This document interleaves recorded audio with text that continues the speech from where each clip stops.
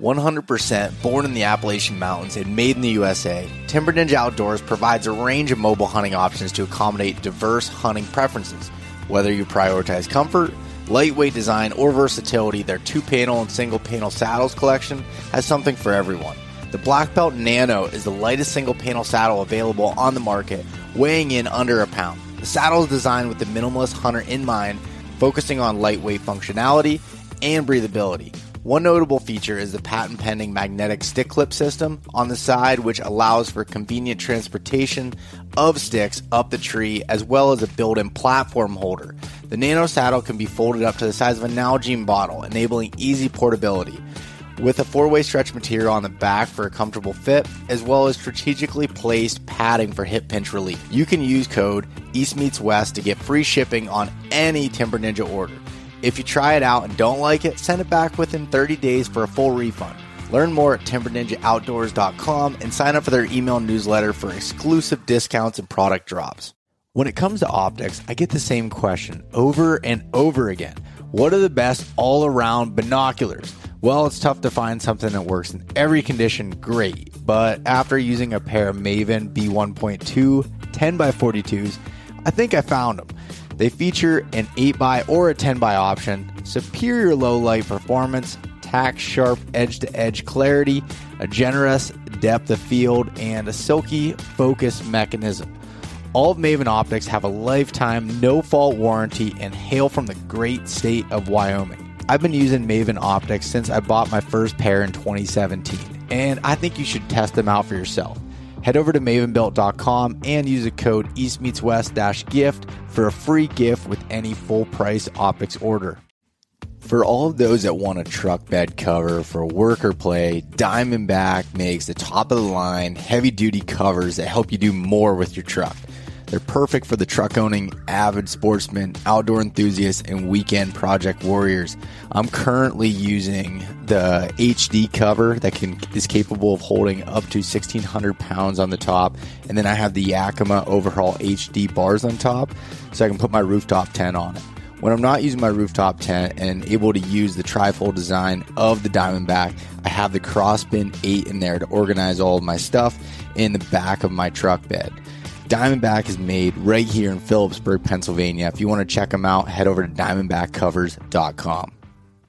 If you've wanted that hunting camp tradition that we talk about, that experience, but you don't have a hunting camp of your own, you're welcome to come stay at my hunting camp up here in the Pennsylvania wilds called the Elk Crossing Getaway in the PA wilds. So if you go over to Airbnb, you can check out our 3-bedroom, 1.5 bath house that's right in the heart of Pennsylvania elk country. It's only minutes away from a bunch of public land to be able to hunt, hiking trails, outdoor recreation, fishing, all of those things there. The house is completely fully stocked with everything that you need to be able to spend a week hunting deer, taking your family up to see the elk, anything like that. So if you head over to Airbnb and search Elk Crossing Getaway in the PA Wilds, you'll find my listing there, and you can rent out my house. Send us a message, an inquiry that you're interested in it, and mention that you heard it on the podcast here. Then we'll get you 10% off of your first stay. Are you an adventurer looking to take your hunt to the next level? Then you're in the right place. Welcome to East Meets West Hunt with your host, Bo Martonic. Hey everyone, welcome back to another episode of the East Meets West Hunt podcast presented by Spartan Forge. On today's episode, I am joined by John Barklow of Sitka Gear and Knowledge from Storms. John has dedicated his life to survival, from backcountry hunting to training Navy Special Warfare in Kodiak, Alaska, and most recently, the big game product manager for Sitka Gear. We discuss the importance and intricacies of building skills and plans to ensure that you have a safe and successful hunt. On this week's Mountain Buck Monday Story of the Week, we have a story coming from Brandon Harpster out of Pennsylvania. And the story goes, on November 16th, 2022, I was able to fill my Pennsylvania tag in one of the least expected ways possible. A little backstory to this story. There's a large piece of public in the mountains of central PA that I decided to go rifle hunt last year with a buddy of mine while season was winding down. With not filled my tag yet, I was on the hunt for some new areas. This was a place that I had e-scouted in the past, but never ventured into until the day last year. After about a mile walk back to this draw, I sat on the hillside in some cover to watch and see almost like a hands-on scouting mission, and about an hour before the last light, a small 6-point came out, and that was it. Since then, I decided that the spot deserved more attention, so this fall I went up there and set up a camera over a nice scrape I found and decided to hunt that evening. After not seeing a single deer, I packed up and went home to let this camera soak for a while. Fast forward to today, I knew I had to make it back to that spot one last time before archery season ended, so I woke up at 3:30 a.m., grabbed a buddy, and headed up the mountain for the mile-long trek. Overnight, we had received about 4 inches of fresh snow up there, and I was itching to get in a tree.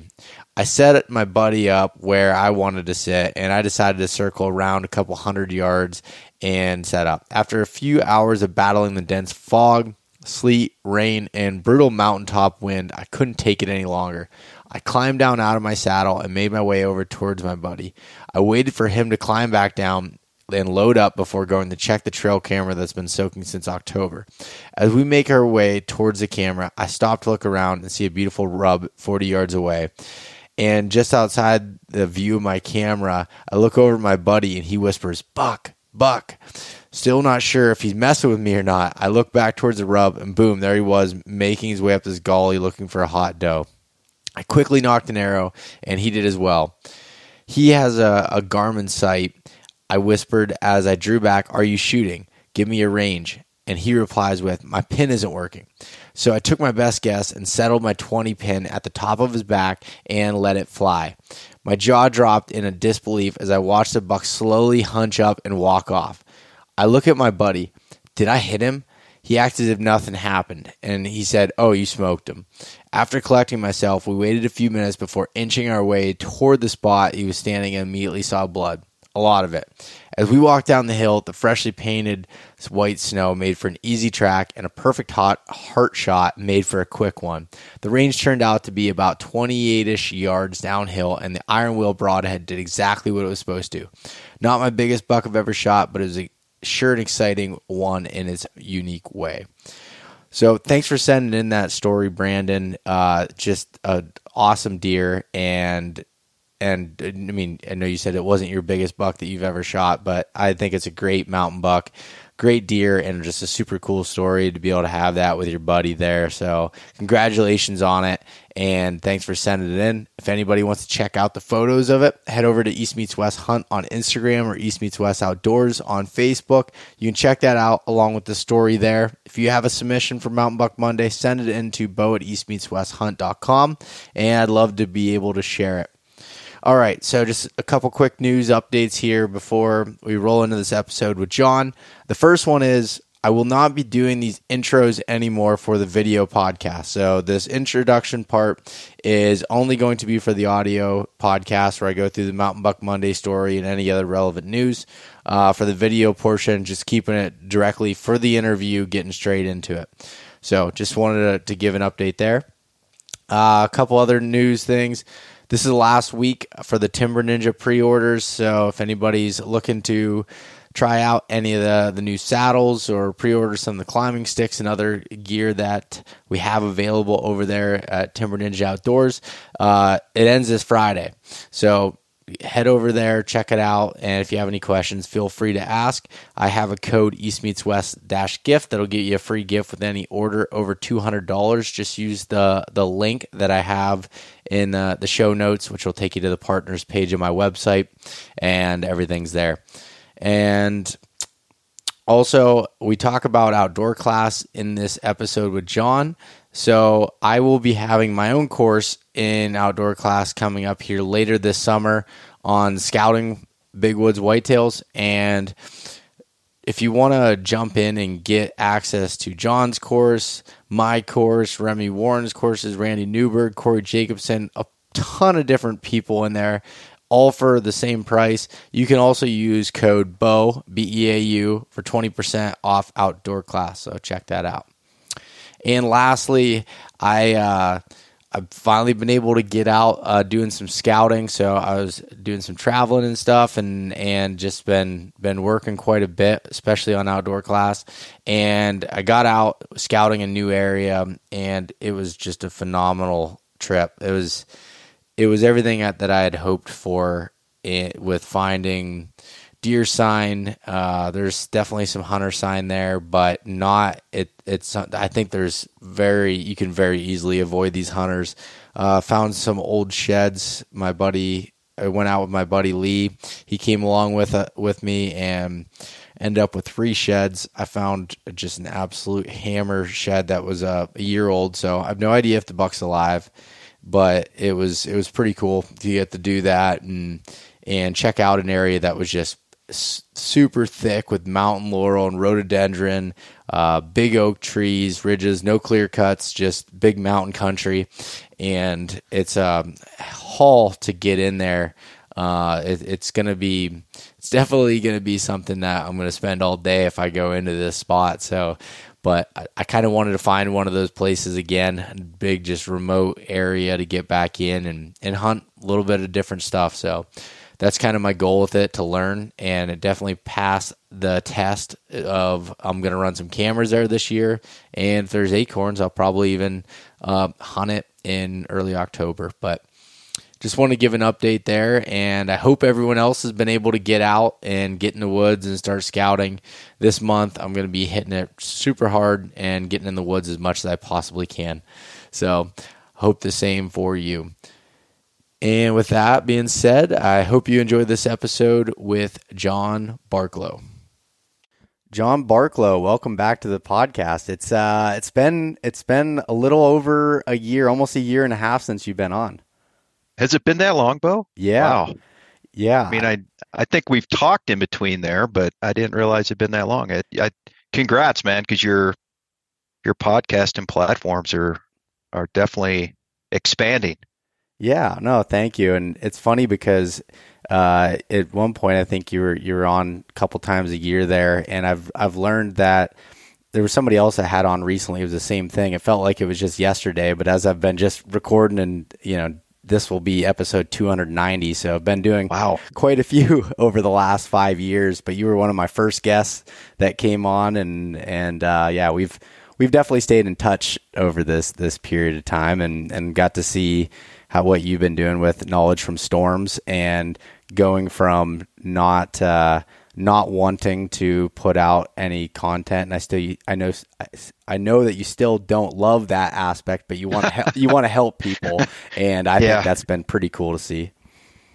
I like to say I'm a somewhat of a reluctant participant, but the feedback's been awesome. So that's what kind of keeps feeding me to keep doing it. But yeah, damn, 290 episodes. That's amazing, dude. Yeah, I can't believe that I'm still going this long, and that anybody still wants to listen in. But it's been really fun. I get to talk to so many awesome people throughout this time frame, and learn and grow as a hunter myself, just from talking to people that are much better than myself. So it's pretty cool.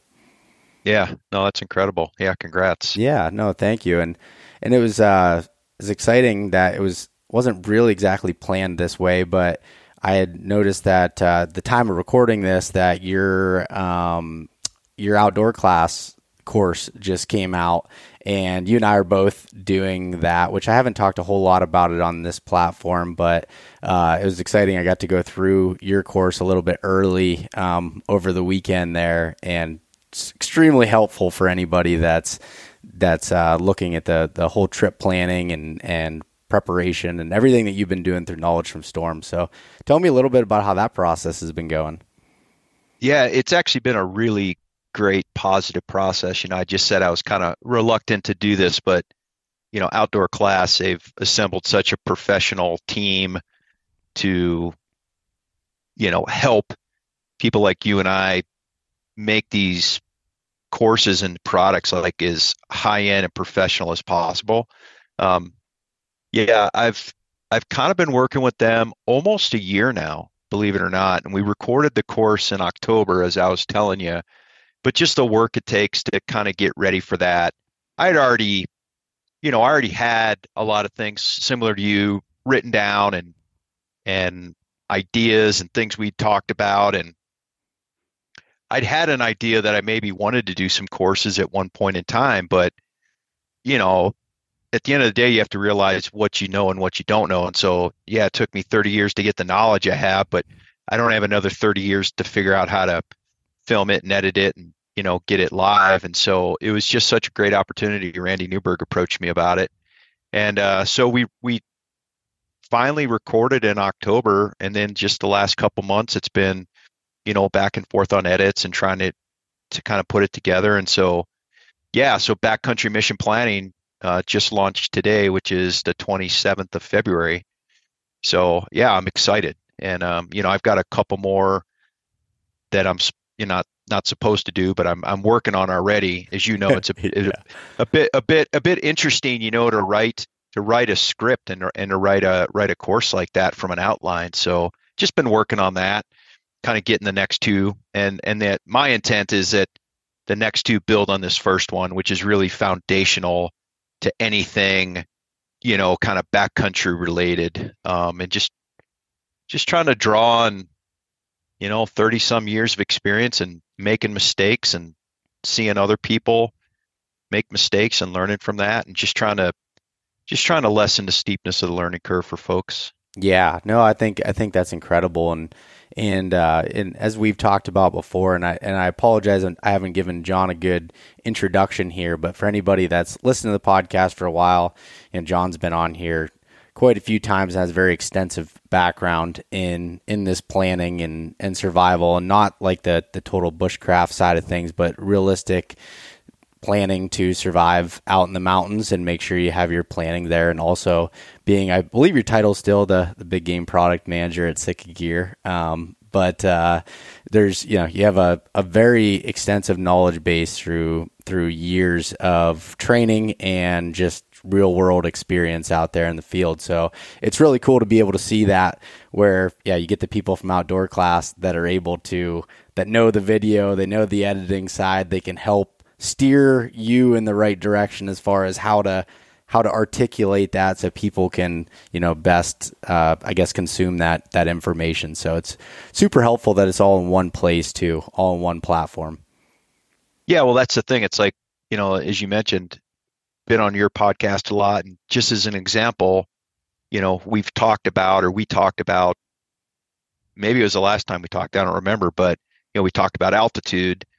And then you went to Colorado, and had some experiences with altitude there. But, you have all this information and it's a little bit disorganized across all these different platforms. And so it's been great to kind of focus it and bring it together and put it in one class that's, it's 16 chapters long. So, it's pretty extensive. I think it kind of goes from A to Z.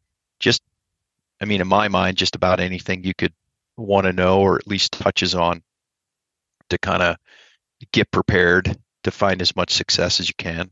Yeah, no, I agree. And I like that it's in bite-sized pieces, and those videos that could be anywhere from 4 minutes to 12 minutes long that you can kind of consume at any time from your phone and go through it at your own pace. And because I always had the idea of doing my own course and kind of, I have a little more background than you do on the editing side and doing that portion, but it's a big lift. And then also it's like, okay, if I put this out on my own, people have to buy this, and it's just this particular thing where someone can spend the $100 a year and have all of this stuff from yourself, Remy and Randy and Corey and all of these other people, Hank Shaw and everyone else that's in.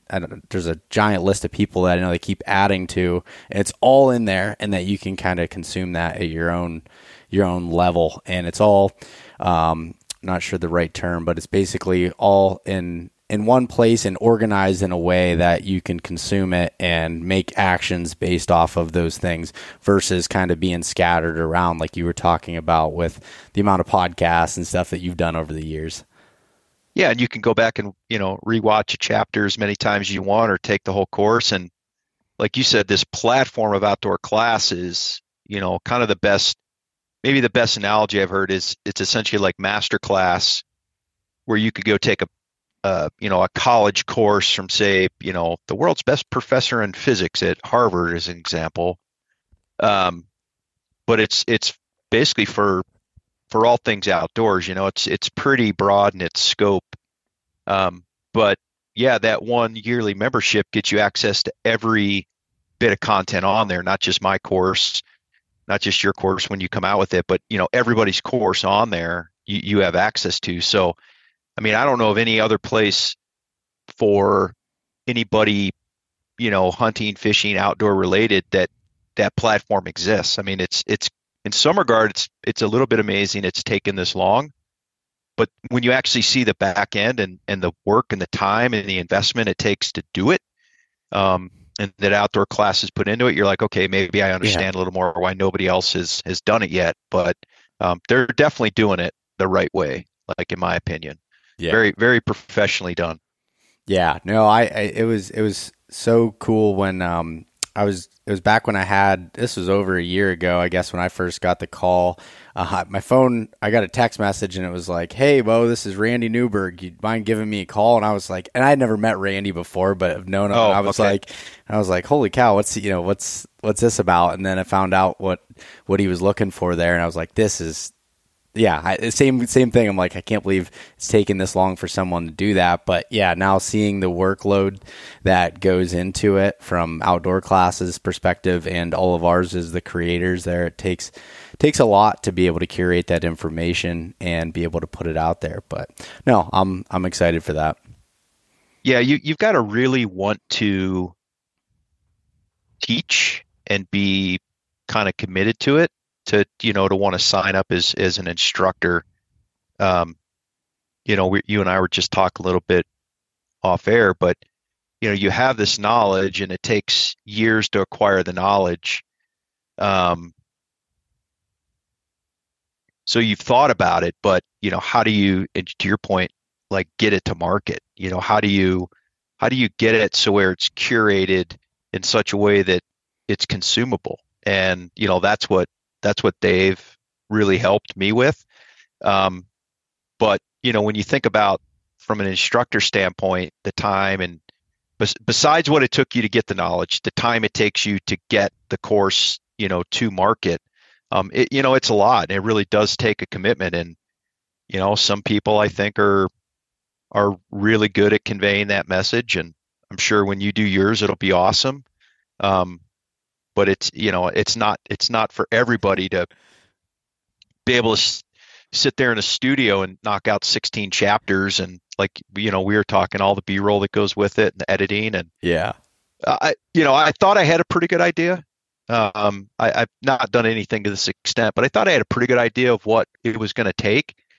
And I mean, it was probably conservative. It was probably 3x, maybe 4x the amount of time that I thought. And although I enjoyed it, and I told you, I'm working on a few others, but it's just a lot of time and it's a lot of, attention to detail and commitment. But ultimately, I think they help somebody like myself put out a product. I mean, I am incredibly, proud of it. Since I left the military in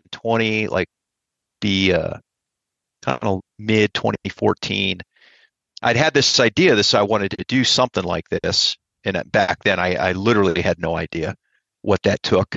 But then like you said, the more you think about it, it's like, geez, like I don't even know the people it would take that, for me to bring in to help me get this done. And then it would still be this one-off in this whole world of other platforms. And so that's the cool thing what Outdoor Class is doing. And, I don't know if you've seen, I won't give it away, but, just the people that they're trying to get to create courses or, signing on to create courses and the diversity of not only the people, but the information they're put out. Like this is going to be like a one-stop shop for anybody either experienced or somebody brand new that wants to get into any of these outdoor pursuits. Cause, you and I both know that, hunting and fishing, I guess I'll throw in there. They're not the easiest things to learn or to get started doing. And, if you don't have a dad or granddad that was kind of your mentor and kind of helped you and just slowly over time as a kid, kind of got, heard some lessons learned and went out and tried some of your own, like it's kind of intimidating. And I don't know where to go. I don't know how to do this. Like, where do I learn, animal behavior or whatever the case may be. And so that's what's so cool about this is almost like a modern day mentor for hunters and outdoorsmen that haven't had that. And I wished I'd have had this because, I was the self-taught archery hunter and failed at all of that for decades, really. And so it's so cool that, we're finally to a point in our evolution as an industry and just outdoors people that, we have this platform. So yeah. And it is cool too. Like the information that's out there now, I don't want to say it doesn't make anything like easy, but what it does is it gives you the tools to be able to put in the work in the right direction and help reduce that learning curve. You know what it's not, you can't go without the experience. Like the experience is what is the best teacher to be able to have you that, but being able to, maybe step over a few mistakes without, making them on your own helps with, everyone's got limited time, even more so than ever. It seems like everybody's extremely busy and families and just time is very valuable. So I think it's super helpful to be able to have that. And then in the case of your courses, and in a lot of cases being, potentially life-saving on by utilizing some of those things and paying attention to it. And I've learned a lot from you before this course, but it was really nice to be able to see that all in one place and be able to take it there. So, but yeah, I just wanted to kind of hit on that up front. Yeah, I think that courses like this and this outdoor class platform, you still have to climb the hill, but it helps you start maybe a little bit farther up the hill than right in the valley. You still have to go get the experience. I think that when you hear information and just different ways people do it, and you get different perspectives, something's going to stick. Some things that... Have you ever wanted to have Levi Morgan, Andy May, Johnny Stewart, and others available at all times? Well, you can with CyberScout from Spartan Forge. CyberScout is like the chat GPT for outdoors men and women. You can ask it any questions related to bow building, scouting, hunting, survival, and a whole lot more. I think you'll be impressed with how it responds. CyberScout is currently out now for a select group of early beta testers and will be available to the rest of you really soon. The entire app is a complete tool for planning your hunt with incredible aerial imagery mapping, journaling, deer prediction, and some of the most accurate and detailed weather data. Use the code EastMeetsWest to save 20%. And if you're still on the fence, give the 14-day free trial a chance at SpartanForge.ai. CVA has been America's #1 selling muzzleloader brand for over a decade. Hunting with a muzzleloader opens up a ton of hunting opportunities across the U.S., and I've been using the Acura series. But they don't only make badass muzzleloaders. Their line of centerfire rifles are great quality and not terrible on the wallet. The Cascade Short Barrel is ideal for tight quarters, deer drives, and for quick shots in the big woods. You can check out their line of muzzleloaders, rifles, and accessories for every season and every range at bpioutdoors.com/CVA. If you use the code EastMeetsWest10, you'll get 10% off of all CVA products, which includes rifles, muzzleloaders, and accessories. That I think any of us may talk about in our courses. Some people might not even know, is something you need to consider. Altitude again is kind of one of those where people are like, because I've talked to so many people, not you and I podcasted about it, but talked to so many people and they're like, they just didn't understand. I mean, this last summer, two guys came up to me and we were talking and they're like, hey, we're going to hunt mule deer at 13,000 feet in Colorado. And I guess they already had the tags by that point. It was maybe late June. And I was like, oh, cool. And they started asking me all these questions. And I realized that like they had not no idea. Like they knew how to hunt, but that environment was so completely foreign to them that they didn't understand altitude, or they didn't understand how to acclimatize, or they didn't have a plan of action if and when, that late afternoon thunderstorm rolls over and there's lightning. And so, spent a good amount of time talking to those guys, but I'm like, man, like I think there's something, and these guys are probably mid-30s.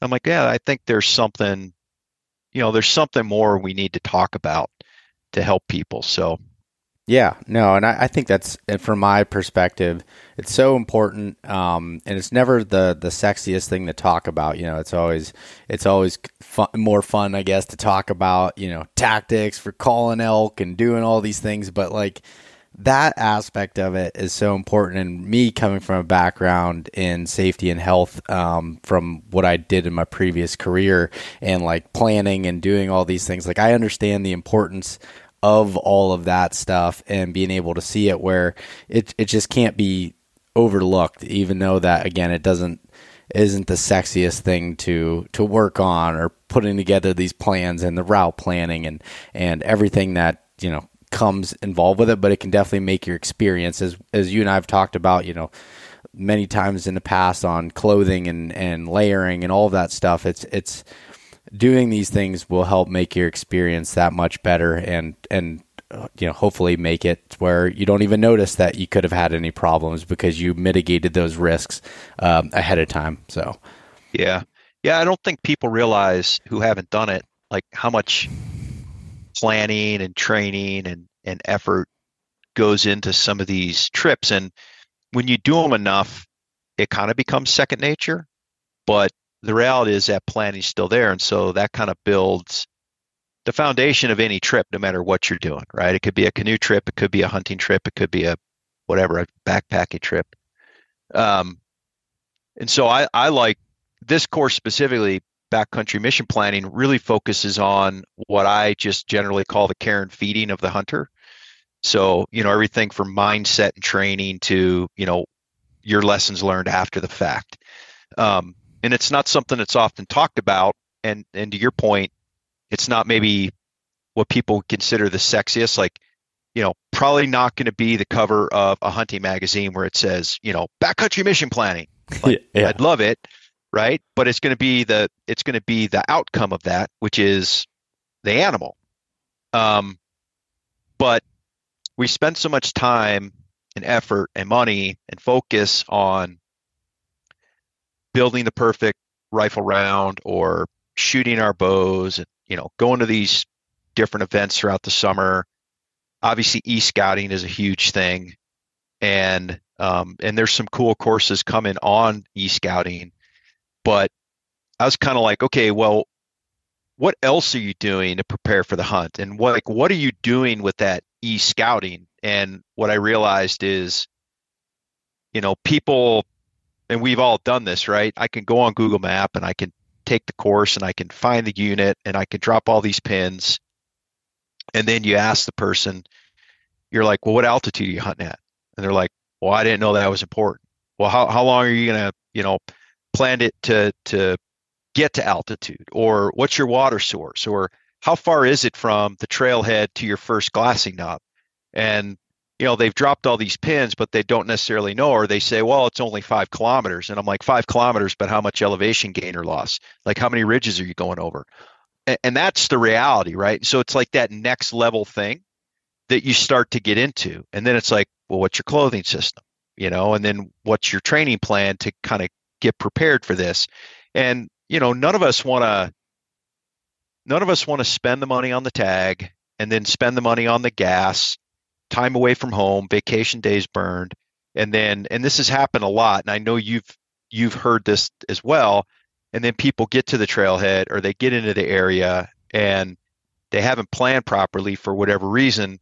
And they spend 1, 2, or 3 days, and then they blow up, and then the trip's over, and they're back home. And so if nobody kind of comes in and says, okay, well, let's look at this, and here's why this happened, and here's how to make that trip next year, the year after, like that much better to help you ultimately find success. Like, hunters are just going to quit and go do something else, right? And play tennis or something. Yeah.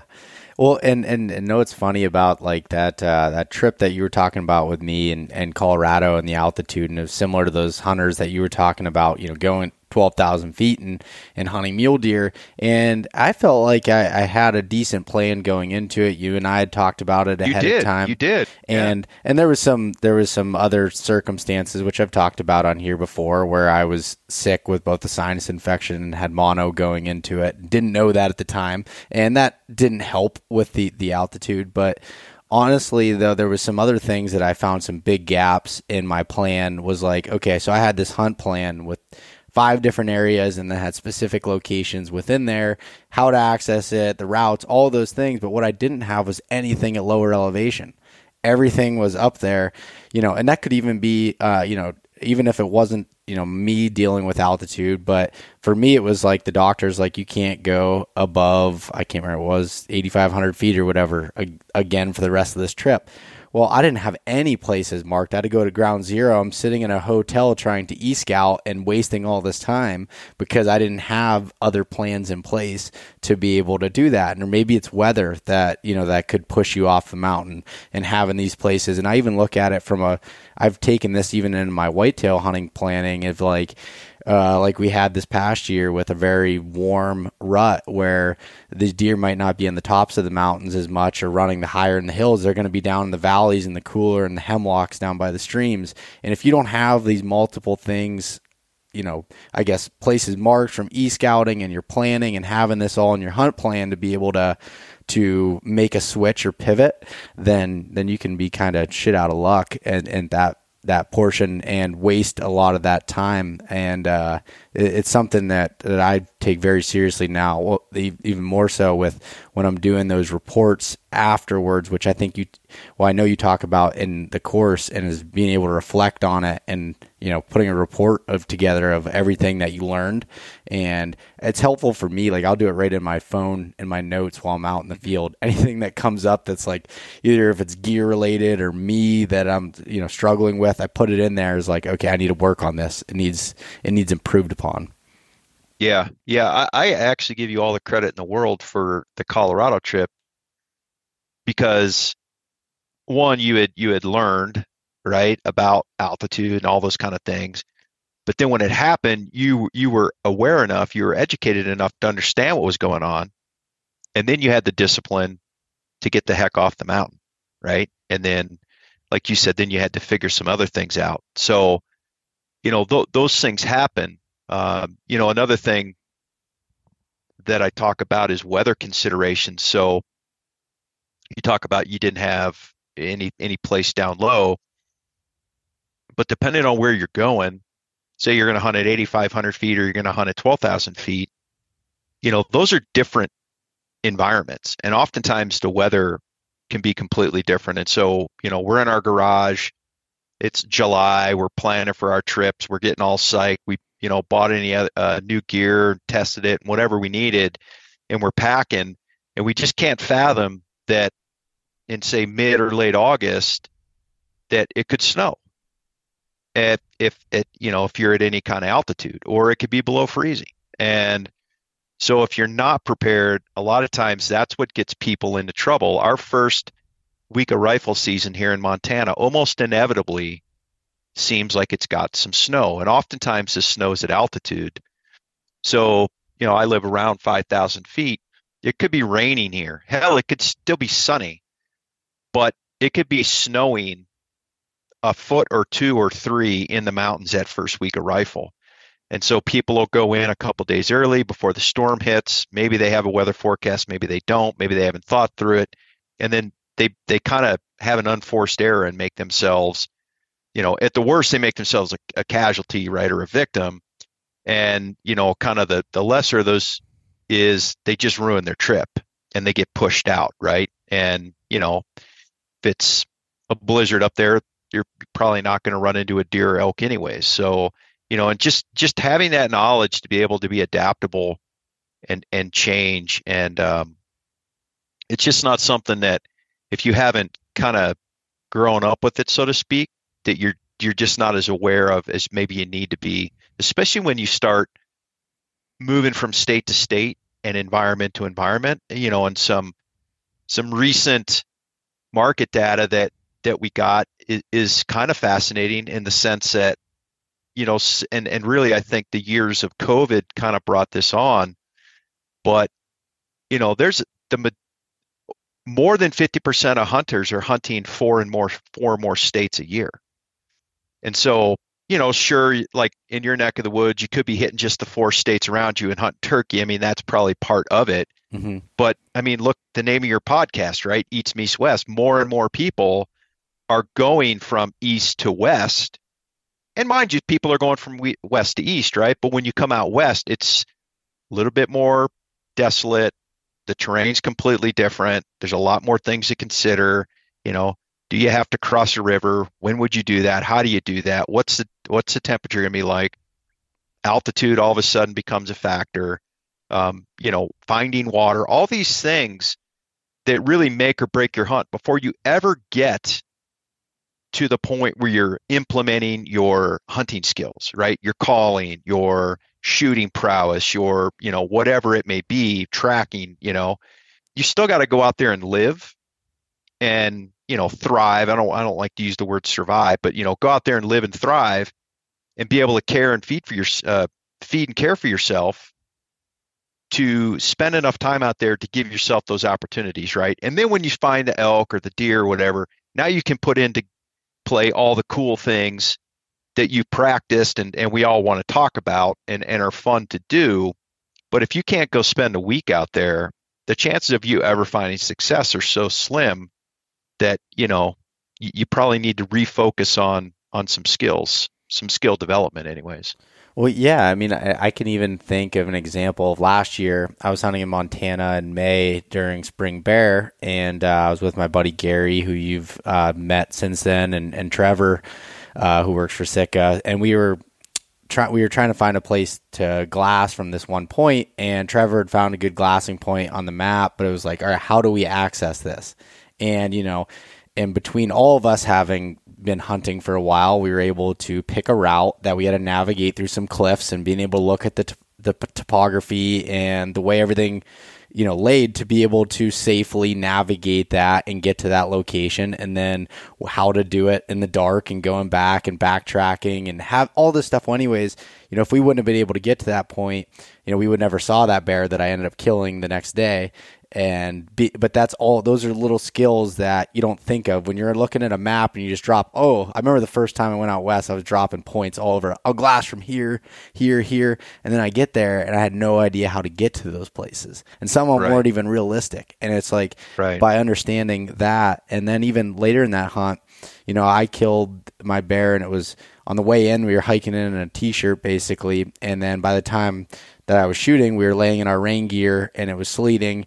And so, shot it. And the next day when we went back in to try to find one for Gary, we got dumped on with over a foot of snow, and him and I were up there building the fire, kind of just sitting there talking with winds. It was just insane, with the weather change, and him and I were sitting there talking, and he's got extensive training on the background like you do. And he, we were talking about why we were joking of like, why would you never bring your rain gear for how light it is and even in your puffy gear for like, even though it was 70 degrees. And if you would have looked at the long-term forecast, it didn't show that, but we were in there long enough. There's 2 things that I think helped was having Garmin InReach that has weather in it. And I check that to be able to get weather alerts. Still, it's not, it's not going to tell you exactly, depending on your elevation, what you're getting, but it gets you, somewhat close.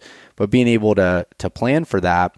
And then I went against my own rule when I was out there, and not my own rule, but what I knew better. And when I was in Montana elk hunting, I was out there for 21 days, and I went back to the truck on day like 17 to get some more food and go back in, and it had been hot and dry this whole time, and I took my rain pants out and threw them in the truck, didn't bring them in.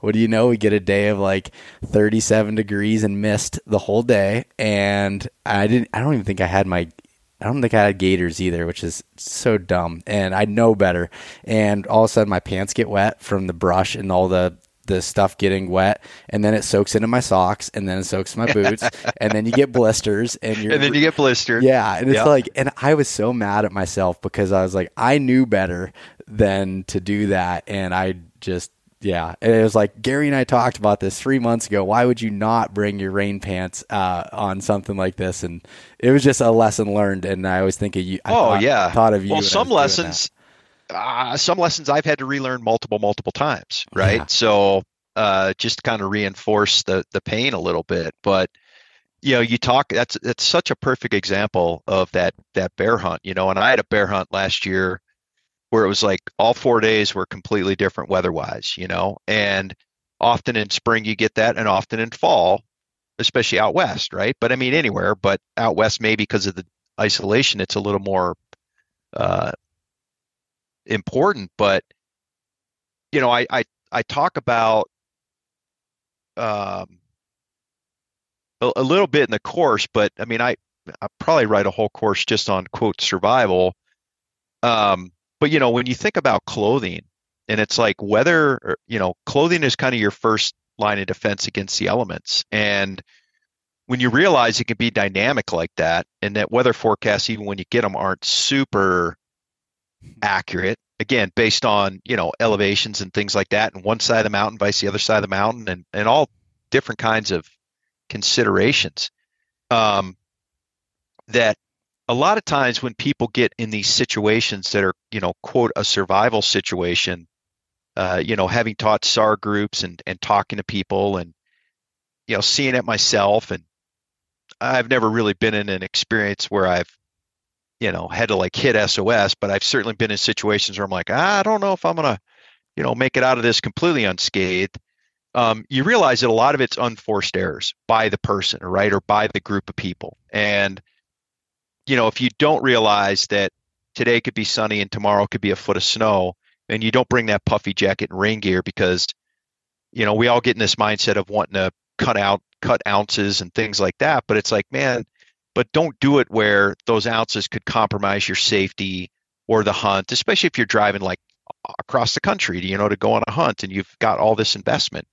And well, I'm shooting a new bow this year, and I am pumped. After playing around with a buddy's Hoyt RX8, the smile on my face made the decision for me. The first thing I noticed with the new Hoyts were their extremely smooth draw cycles and the ability to adjust the back wall to make it rock solid like I prefer.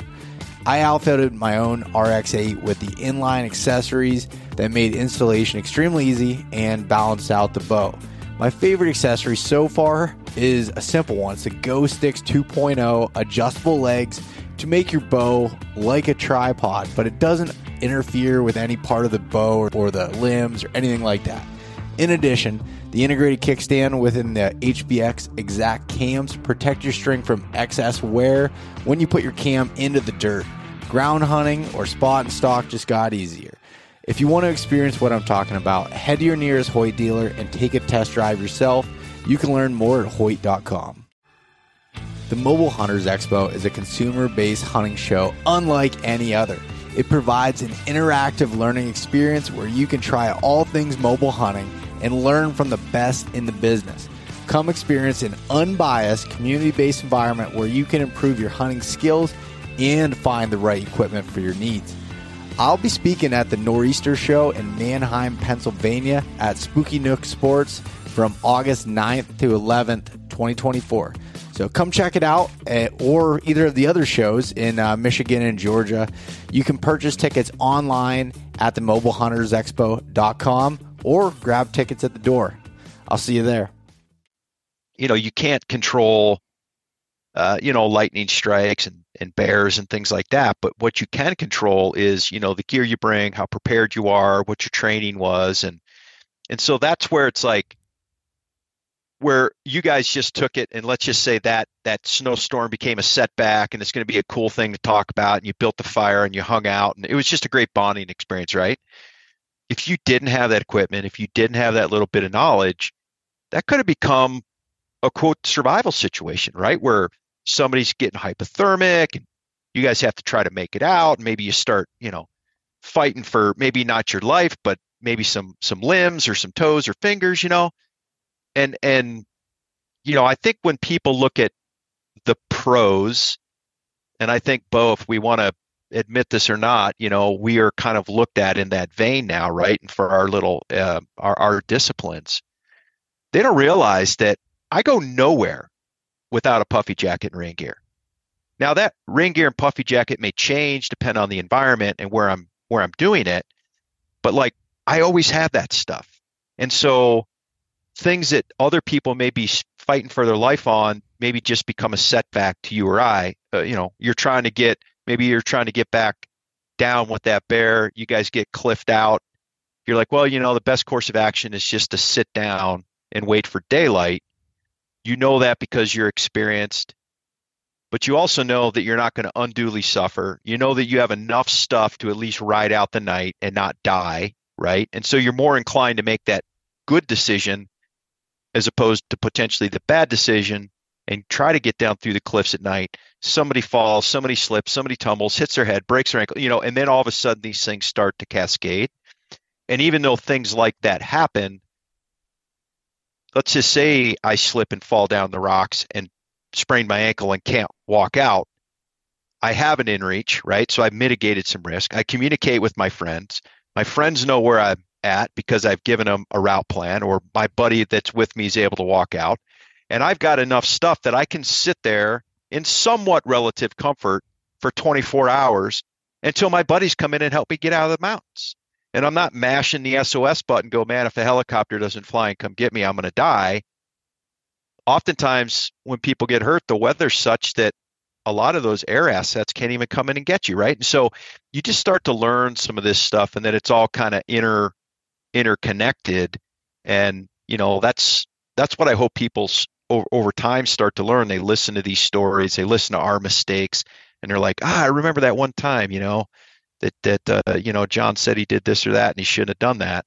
And that's what helps. And that's what starts to lay that foundation of people learning what to do and what not to do, I think. Yeah, no, I totally agree. And I think, like you said, like out west is like, I guess, the pinnacle of where some of those bad things can happen. But the way I look at it too is like that stuff for a lot of the listeners here that are, even primarily deer hunters, the same things can be applied, and the same things can happen, just maybe not as an extreme a risk. But even like, for example, someone going into, say you're going to hunt somewhere and you have a tree stand, or maybe you're going in to set up in a saddle or whatever it is, making sure someone knows where you're at all times. And like, so I learned this from my dad a long time ago. He'd always have a topo map sitting in the basement on a table. When he'd leave, he'd have a spot where he was marked at, where he'd park his truck at, so that we knew where he was at if he didn't come home. And now with technology, we just send a waypoint.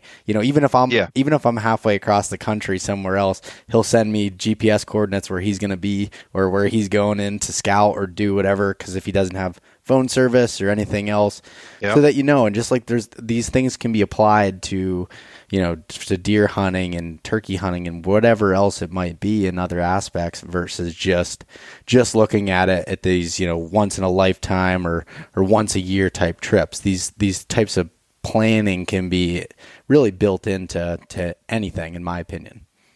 Yeah, no, I'm so glad you brought that up, because anybody who's heard me talk with you on your podcast before, I'm from Ohio, right? Yeah. So you're from Pennsylvania. And mind you, when I grew up, like I said, I was kind of self-taught. I don't know if I was self-taught or self-destructive, but anyways, a lot of the stereotypical whitetail hunting is, a couple 100 yards from the road or the truck, or, whatever the case may be. And there's nothing against it. I'm not saying that in any kind of demeaning way. But when I look at some of the stuff you guys are doing in Pennsylvania, and your mountain hunts, right? Your big buck mountain hunts, and you're going in and you're setting up saddles and things like that. And I don't know if you guys ever, spend the night away and then climb back in a tree. But my point is, it's like a mile or 3 miles doesn't seem that terribly far until you're hypothermic, until you've got a sprained ankle, until you fell out of the tree because the limb broke and you hit your head and you're dizzy. Like, you absolutely need to apply the same level of planning and discipline and preparation for that kind of hunt as you do for any hunt out west. So I, by no means do I want to make it sound like it's only a Western thing, because it's not. There are plenty of places back east where you guys are even half a mile. Like, it doesn't have to be that far, where you need to make sure you're prepared. Somebody knows where you are. There's bears there. There's lightning. There's snakes. Like, there's all those things, right? There's, in your case, falling out of trees potentially. And people need to be prepared, because if they don't, then they are setting themselves up to potentially be a victim, and they don't need to be, right? Like, I just keep saying, they're unforced errors. And I always have this mantra that kind of runs through my head when I'm maybe not doing something dumb. Definitely when I'm doing something dumb, but maybe when I'm doing something that's like, I know I need to do it, but it's a little sketch, like, hey, I need to cross a log that's 10 feet above a river, and I got to get across this, and I'm like, don't die dumb, don't die dumb, don't die dumb, don't fall off and drown, all those things. And so that could happen anywhere, man. Yeah. It doesn't just have to be out west by any means. And it's I'm glad you said that about like the falling from trees too, because that was something that, as there's more people getting into the quote unquote mobile hunting aspect of whitetails, and basically going in, setting up, tearing down, and moving on public ground or on private. But there's been, hunting out of a saddle that I do a lot of, is, I think, one of the safest methods that you can do for climbing up and down the tree, because you're constantly connected and you have that, but you can still fall and have problems with basically hanging there and having, I'm trying to think of the right term for it, but basically where you have tension underneath your legs, sort of trauma there. But anyways, like, I was talking to Jason, he's the owner of this company, Timber Ninja, I work with, and he just came out with a product called the Extract that you clip onto your saddle when you're in the tree. And if you were to fall, say your platform happened to break, things can happen, or you slipped or something happened, that you can deploy this, and it has like a ring, like a step ladder that basically comes down that you can put your feet in, take the trauma off, and you're able to self extract. And like, I was like, man, like that type of stuff, I need to do a better job of myself of showing safe ways of doing these types of things as someone who has a voice in this community. So, like, to help with planning on the whitetail side, even me, when I bring people like you on and others that help with this, I focus a lot on the Western hunting front, but I need to, really put that information out, because it's the same thing for the whitetail side of things, just different hazards that can come up with it. Yeah. If you were to go a mile off the road or the trail out west, you can get in just as much trouble as you can going a mile off the road in Pennsylvania. Yeah. Right? Yeah. You absolutely can. There is zero difference. But to your point, yeah, and I guess I'm somewhat guilty of this. Like, I tend to focus on the Western side. I mean, that's where I live. Yeah. But, when you're whitetail hunting, it's not like you're seeking people. So you're trying to go to isolated places. You're trying to go kind of as far off the beaten path as you can. And so you can absolutely still get into trouble. And I love that. Timber Ninja. Is that what you said? Yeah. That's a badass name. But yeah, that's super cool. It's like this self-rescue mindset. It really comes down to a mindset of this. There's a difference. I was telling somebody the other day, there's a big difference between being prepared and paranoid, right? And I like to say what if weighs a lot. And so you can kind of what if a scenario to death and either choose to never go do it because you've what ifed it to death, or you carry so much gear that you're not super effective. And I think that just some of that comes and goes with experience, either what you're doing or the environment you're doing it in. But that planning and preparation, like that is, again, that's the foundation of everything you build on. And either for that trip or, year after years, you just get better as an outdoorsman. You're just building on that. And I would tell you that, 20 years ago, I used to do stuff, and my poor wife, I put her through hell over the years, never telling her where I'm going, we didn't have inReaches and stuff at the time, but, never telling her where I'm going and this and that. And now, even though I'm 20 years more experienced, I would never consider going anywhere and not telling somebody where I am and dropping them a pin and, telling them where my truck's parked and all those kinds of things. So, it's kind of like play smarter, not harder deal. Yeah. Yeah. No, I definitely agree with that. And there's just, it also, I wanted just one other quick thing was like back on the whitetail side, there was a time when it was 2019, I did a backpack hunt and rifle season in Pennsylvania and actually went back in. It was about 4.5 miles, set up camp, and it was a very desolate location. And I had probably one of the worst nights of weather, and I terrible tent planning. I set up in the bottom of a creek bottom where it thawed once I had my hot stove going, and then it turned to a muddy mess, and I'm in a floorless shelter, and it was just like I was wet, and it was freezing rain. I couldn't get a fire started, like everything that you could think of. And I was like, I had a worse night and next day of experience than I did any time out west, and I was in my own home state, and it was just something that I laughed about, but yeah. So anyways, like I said, some lessons we have to relearn. Yeah, it 100%. And I learned how much, I feel like it's one of those pride things. Like as a guy, you want to be able to like, I can start a fire anywhere, and that's why I love like watching your videos of all the different ways of like practically starting a fire. Cause I was like, I thought, I'm like, I've, lived in the woods my whole life. I can do this. Well, I struggled, and me and my buddy were like, man, we're a terrible example of outdoorsmen right now. Yeah, but you know what I love, Bo, and like a platform like this is that you talk about that. Yeah. Because a lot of times, especially, the hunters and outdoorsmen and backcountry travelers and all that, like, you got to have you have to be pretty confident and have a little bit of an ego, and we all have egos, but we also make mistakes.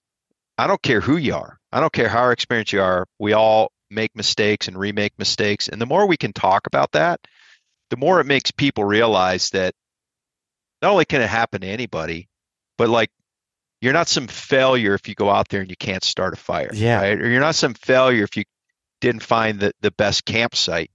I think those errors become less and less as you gain experience, but you still, at least for me, like no matter what, my first trip out in the winter, last couple of years, I've been doing it by myself, and I'll just go on a ski tour and spend the night. And inevitably I will, forget something or, forgot, I was supposed to do this or not that, or I should have brought, this and whatever, or my water freezes or whatever the case may be. And I've been doing this for a long, long time. And it's just, I don't beat myself up about it. I'm like, nope, I'm just working the kinks out, getting my rhythm, and now like next week, I think, I'm going to go basically spend a week out ski touring. We were just doing some filming this last weekend. It was like a low of 3 or 4 degrees. And like my system's dialed now, like back to being dialed, but like, I still got to like get in that groove and figure it out. It's like, oh yeah, that's right. I need to remember to, bring my puffy socks or whatever it is, Yeah. But I think the more we talk about that, the more attainable all this stuff is. It's not like anybody can do it. I think people just need to, this is easier said than done, but I think we just have to have a little patience with ourselves. And like some of these trips that I'll just speak for you, like that you've done, like the Colorado stuff at altitude, or, now going to Alaska. You're going back to Alaska. You've been there before. Yeah. But like those trips, okay, now you're starting to get a little farther out there, and you have to have the basics pretty well wired, because now you're going to start to interject a lot more things, more isolation, where maybe you can't get out because you flew in and, somebody can't come get you, or there's grizzly bears, or there's big rivers you got to cross. Like there's so many more skill sets you have to start kind of combining. But again, if you don't understand just how to become a good woodsman or outdoorsman and build some of these skills over time, which to me is the fun part, because hunting season's so short. It's like, well, what else are you going to do the other 9 months out of the year? But until you kind of do that and start figuring those things out, like some of those bigger trips are maybe a little bit not as attainable. But if you're patient with yourself and you're like, oh, but in 3 years, 5 years, wherever you are in your kind of progression, and it's like I can go to Alaska in 5 years and pull that remote trip off, on Kodiak Island as an example, or whatever it is. And it's like, yeah, that's totally attainable, but you can't come off the couch having never done this and expect to go do that and then think everything's going to go right and you're going to be completely safe and find all this success. Like the odds are just a lot lower that that's going to happen for you until you build these foundational skills. Well, heck, I mean, my first trip to Colorado in 2016, the first time I ever went out there, 3 days of backpack hunting, I felt like I was,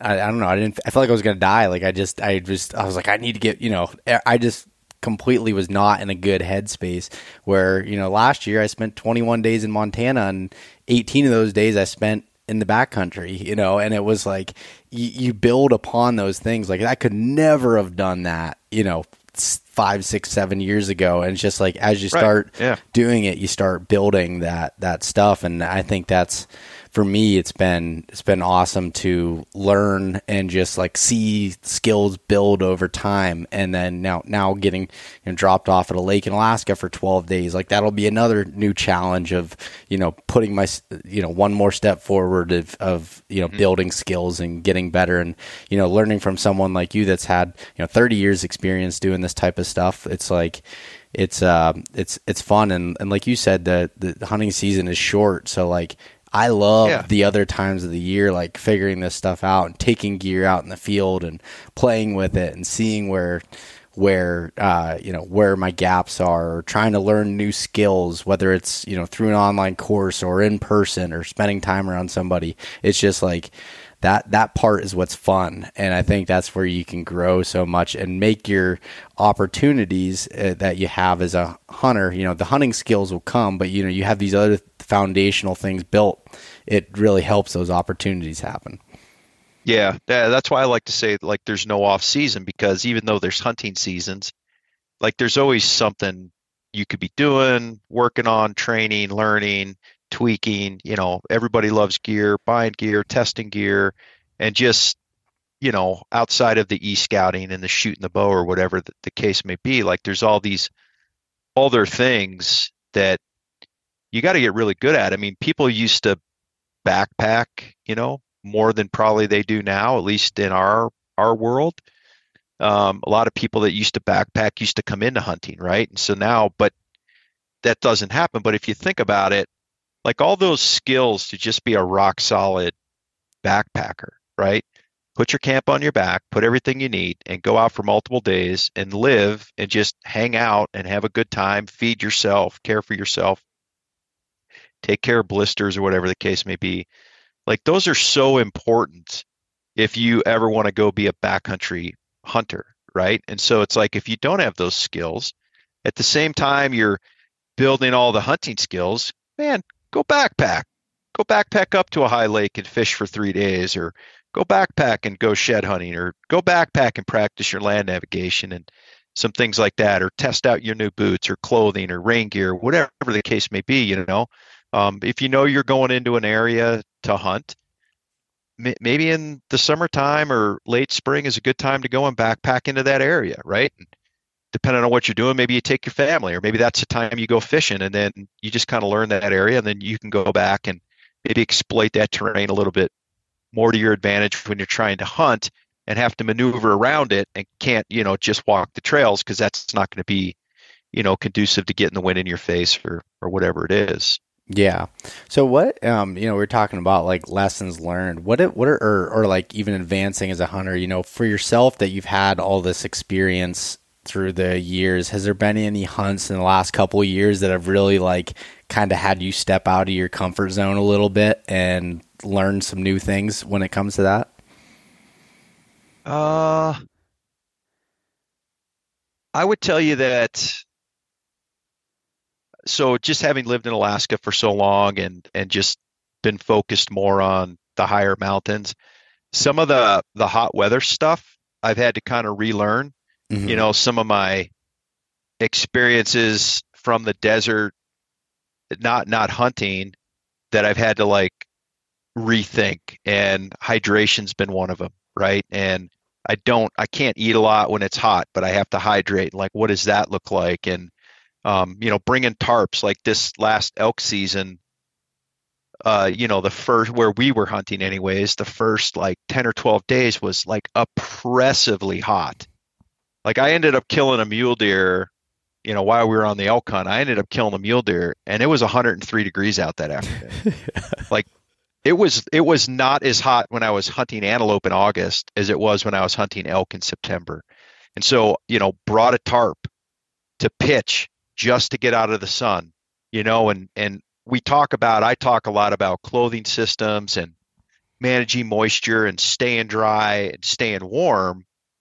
But all that applies to not just staying warm, but on the converse side, dumping heat to cool off, And so that's been a little bit of an adjustment for me because I never experienced a lot of that, like up in Alaska in September. I mean, hell, it could be, and oftentimes was snowing on you, right? Yeah. And cold. And so just trying to figure that back out. Like, man, I don't necessarily need the same amount of gear, but like I said, I always bring a puffy, I always bring rain gear because I know that it could just as easily, and this is maybe a little different, the east-west thing, like it can and will snow any month of the year in the mountains out west, guaranteed.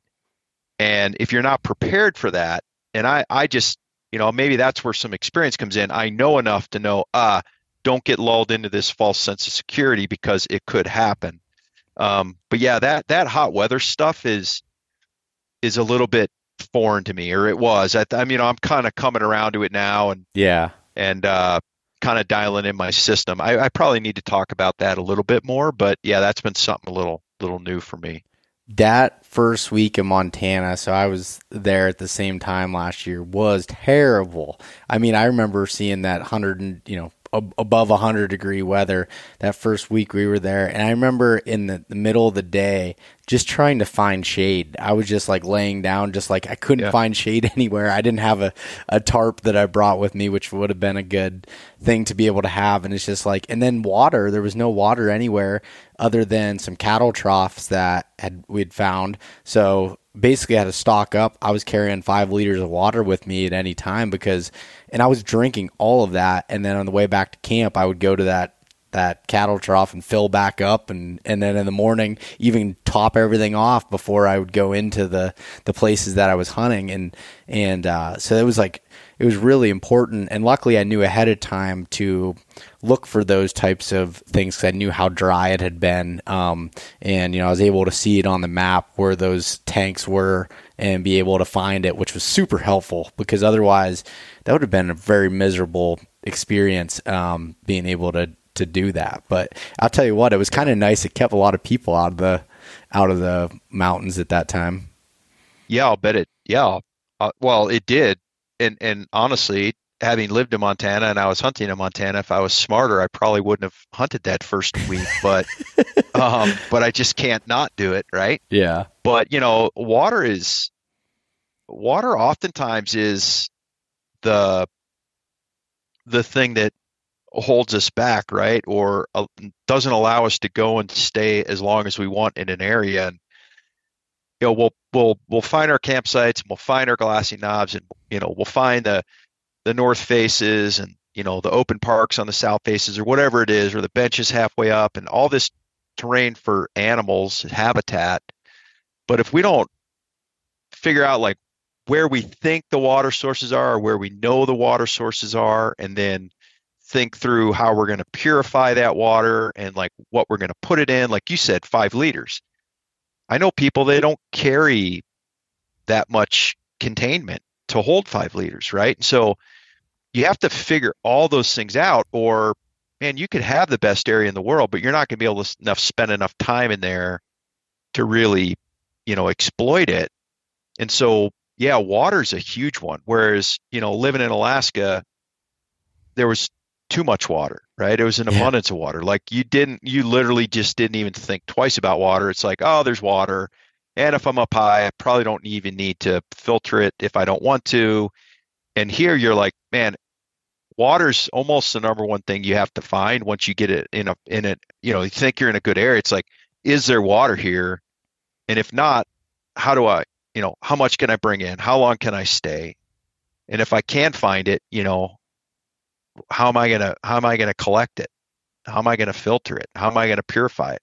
People are like, oh, I just always use a SteriPen, or I always use this. And it's like, there's no like one perfect tool depending on that water source, but without that, like, and we always concentrate on food because we all like to eat, but it's like water is a great equalizer. Again, especially when you're at altitude and you need even more water, or when it's 100 degrees in September and you didn't plan on that and you literally almost can't drink enough water. It's just, it really becomes the deciding factor in where you can go and how long you could stay. Yeah. Yeah. And it's funny. I feel like I still haven't figured out like the perfect water filtration system. Like, right now, I think the one system I've been using is like a Sawyer. I have a Sawyer mini gravity fed system that I'll bring, especially when I'm doing like a base camp type thing. And then I always carry the little Aquamira tabs too as backup, because I've had those filters plugged before. I had a Platypus one before that plugged up, and it was just a mess to be able to have. But it's just like, it feels like none of those systems like work really great in any sort of all around environment. So I have a whole bunch of them that I use depending on the situation. Yeah, I think you have to have like a toolbox full of those kinds of things, and not any one is going to work the best all the time. Like, same as you, like I always bring Aquamira tabs or something like that as backups. People say, well, I always use a SteriPen, and I'm like, well, depending on where you're hunting, like if you're hunting elk and it's kind of timbered and lowlands, and every reasonable water source has already been occupied by elk, or you go into an area and it's like, oh, well, the guides and outfitters are in here with their horses straying, or like in Montana, you run into areas that are full of domestic sheep. You're like, man, I don't know if I want to pull my water out of there if I don't have to, but if I have to, I better make sure I can fully purify it. But, a SteriPen doesn't take any of the debris out. So it's like, is that okay with you? Or do you want to filter the debris out before you like, there's so many things to consider. And again, there's no like perfect answer. I can't say, oh, you're going to Colorado, use this. Oh, you're going to Montana, use that.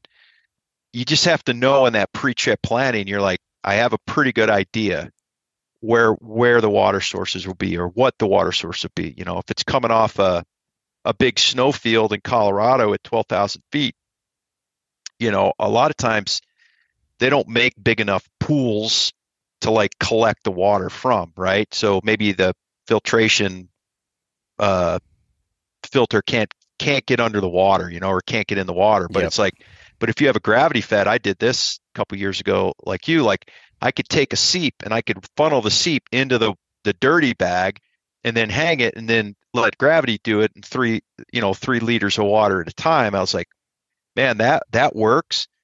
And honestly, I didn't know that the first time we were in there. I learned that because I'm like, well, there's no water unless I do this. Yeah. Like the pump I had wasn't going to work. Like there was nothing to pump from, unless I somehow, it really had to engineer something. So you kind of have to have those tools and then just know how to use them and then just pick the right one for the job. Yeah. Yeah. No, I hear you. I don't like a ton of debris in my water if I can, if I can avoid it. And that's why I've like really went to those gravity fed ones a lot of times. They're a little bit more weight to carry and stuff, but they are. But I find peace in having clean water when I'm drinking it, at least like even visibly not seeing things floating around all the time and bugs. And, like we had those cattle tanks, and if you were to fill right out of the tank, there's just bugs and all this crap that's in there. Luckily there was a pipe that was coming out of it, but it was such a slow drip. Unless you had 45 minutes to sit there and wait, sometimes you just had to scoop it up and kind of deal with it. And I would not have been okay if I was just dumping my Nalgene bottle in there, and then that would have been kind of disgusting. I don't. Have you had Giardia before? No. Man, I tell you. So I got it, I think, in 2018.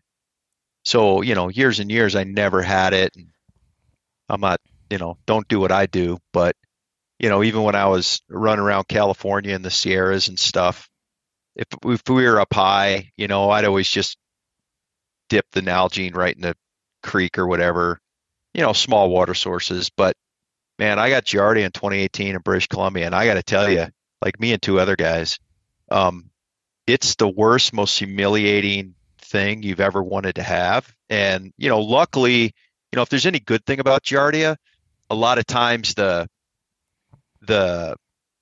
time from infection to time of onset of symptoms is like, I don't know, 7 to 10 days.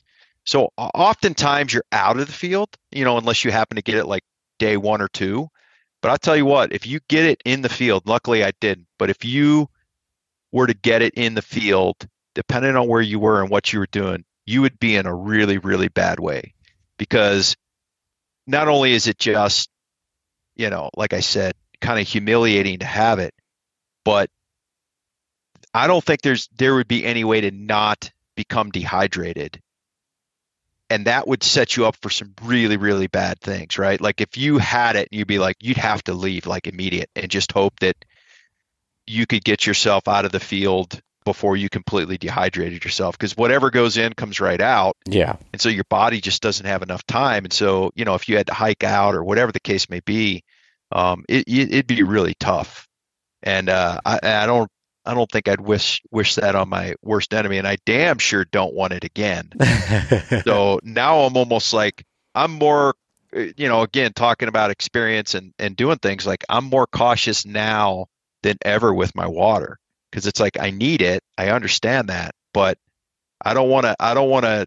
That gamble to me isn't worth it anymore, because I've felt the sting of Giardia, and I'm like, nah, I don't want to do that again. No, I know, and like you were saying, like in Alaska, there's some places that, when I was up at caribou hunting, the transporter was saying, no, you don't need to filter your water. I was like, I'm still gonna do it. It doesn't take that much longer. Just I feel better about doing it. And I've never even had any sort of sickness from it. It's just I've heard these horror stories, and if I can avoid that, I'm going to do it.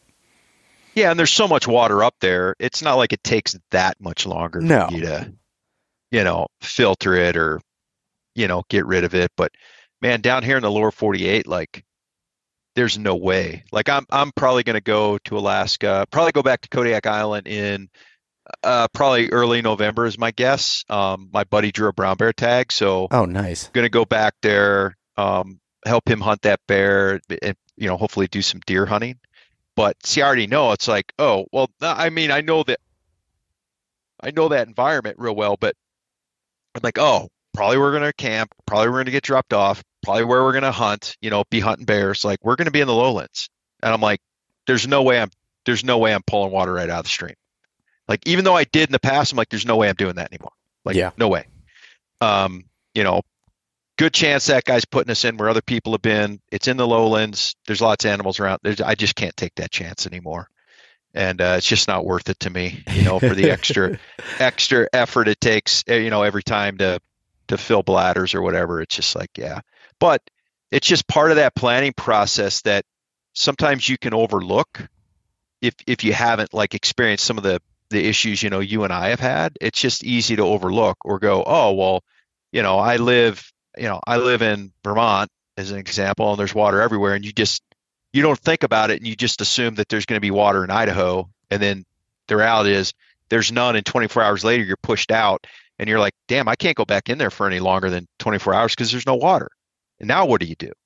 And I just think you have to, when you're e-scouting, which I'm not the best e-scouter, like you've had Mark on. Yeah. Right? Yeah. Yeah. Like that, Livesey's like, he's insane, like in a good way. Yeah. He is. With his e-scouting, and he and I have talked a bunch, and I just like, hey man, like, have you ever talked about this with, in your course and stuff like this? Cause I think people sometimes get in there and they just sometimes think things that we just take for granted we shouldn't. Yeah. Or we shouldn't when we're communicating it, because those are the things that'll push out. You'll never get a chance to shoot your rifle or bow at an animal if you can't camp in there for more than a couple days because you have no water. Yeah. Like, it's just the odds of you succeeding are just infinitely smaller, you know?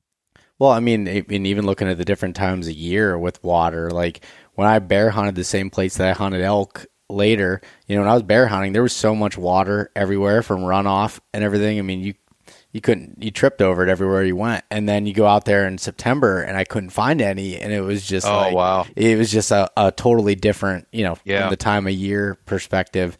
And Yeah. again, luckily, I had a buddy that lived out there and kind of, you know, gave me a heads up on the conditions, which helped out a lot. But it's just another thing to think about, because it might even look like on a map that there's a stream coming through there, but depending on the conditions, that stream might not even be flowing at that point.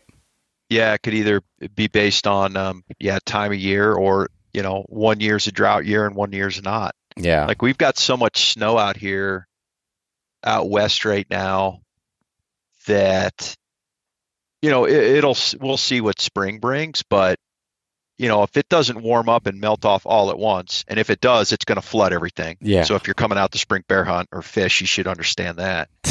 But if it doesn't, you know, it's like animals are going to be in different areas, you know, the animal concentration can be moved around. Like last year, there was so much water throughout the spring that there was so much green grass that areas that traditionally, you know, you'd find elk or deer in, they weren't there in concentrations because they could kind of be anywhere.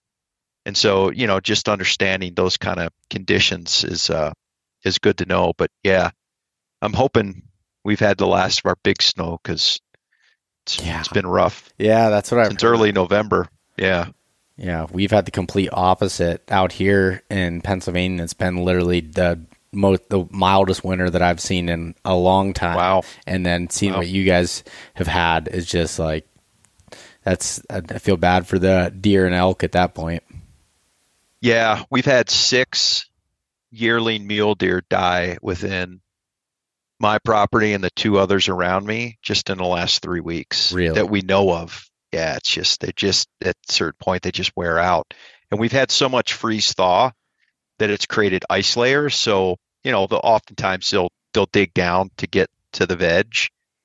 And it's just getting to the point where they're not even able to do that. Yeah. So luckily we had a warm up last couple of days. So like I said, I think spring's coming. I'm hoping, knock on wood, but they need to break for sure. They need to break. Yeah. Well, John, I had a whole bunch of other things that I wanted to talk to you about here, but to be respectful of your time, I think we'll cut this one short here. But I really appreciate you coming on again and talking with me. And for anybody that's listening, you can follow along. I'd recommend, I'll do a little bit of marketing for you here, John. I'd recommend going knowledgefromstorms.com, signing up for his email newsletter, and a lot of different stuff that you have coming out, from articles and videos and everything there. And I believe it's Jay Barklow on Instagram. Yes. And then outdoor class, sign up for that and check out your new course, Backcountry Mission Planning. Is there anything else I can think of there? No, I think that's it. Isn't that enough? Yeah. It sounds like a lot. Yeah. Sounds like a lot. But no, I'm excited, man. I'm excited to finally get the information out there. Hopefully people will find value in it. It's, like I said, it's been a goal of mine for a decade to kind of do something like this. So I'm just honored that Randy and those guys would ask me to be a part of it. So, and you too. Yeah. Super cool. Yeah. No, I'm excited. Oh, cool. Well, with that being said, John, again, thank you so much for coming on, and we'll be together in May in Utah doing some shed hunting. So I'm sure we'll do some more podcasting and some other stuff there. So awesome. Excited for it. I look forward to it. Thanks, Bo. Thanks so much for listening to this episode of East Meets West Hunt with your host, Bo Martonic. For more great content and to stay up to date, visit eastmeetswesthunt.com, Facebook at East Meets West Outdoors, and Instagram at East Meets West Hunt. If you enjoyed today's episode, please review and subscribe, and we'll catch you next time.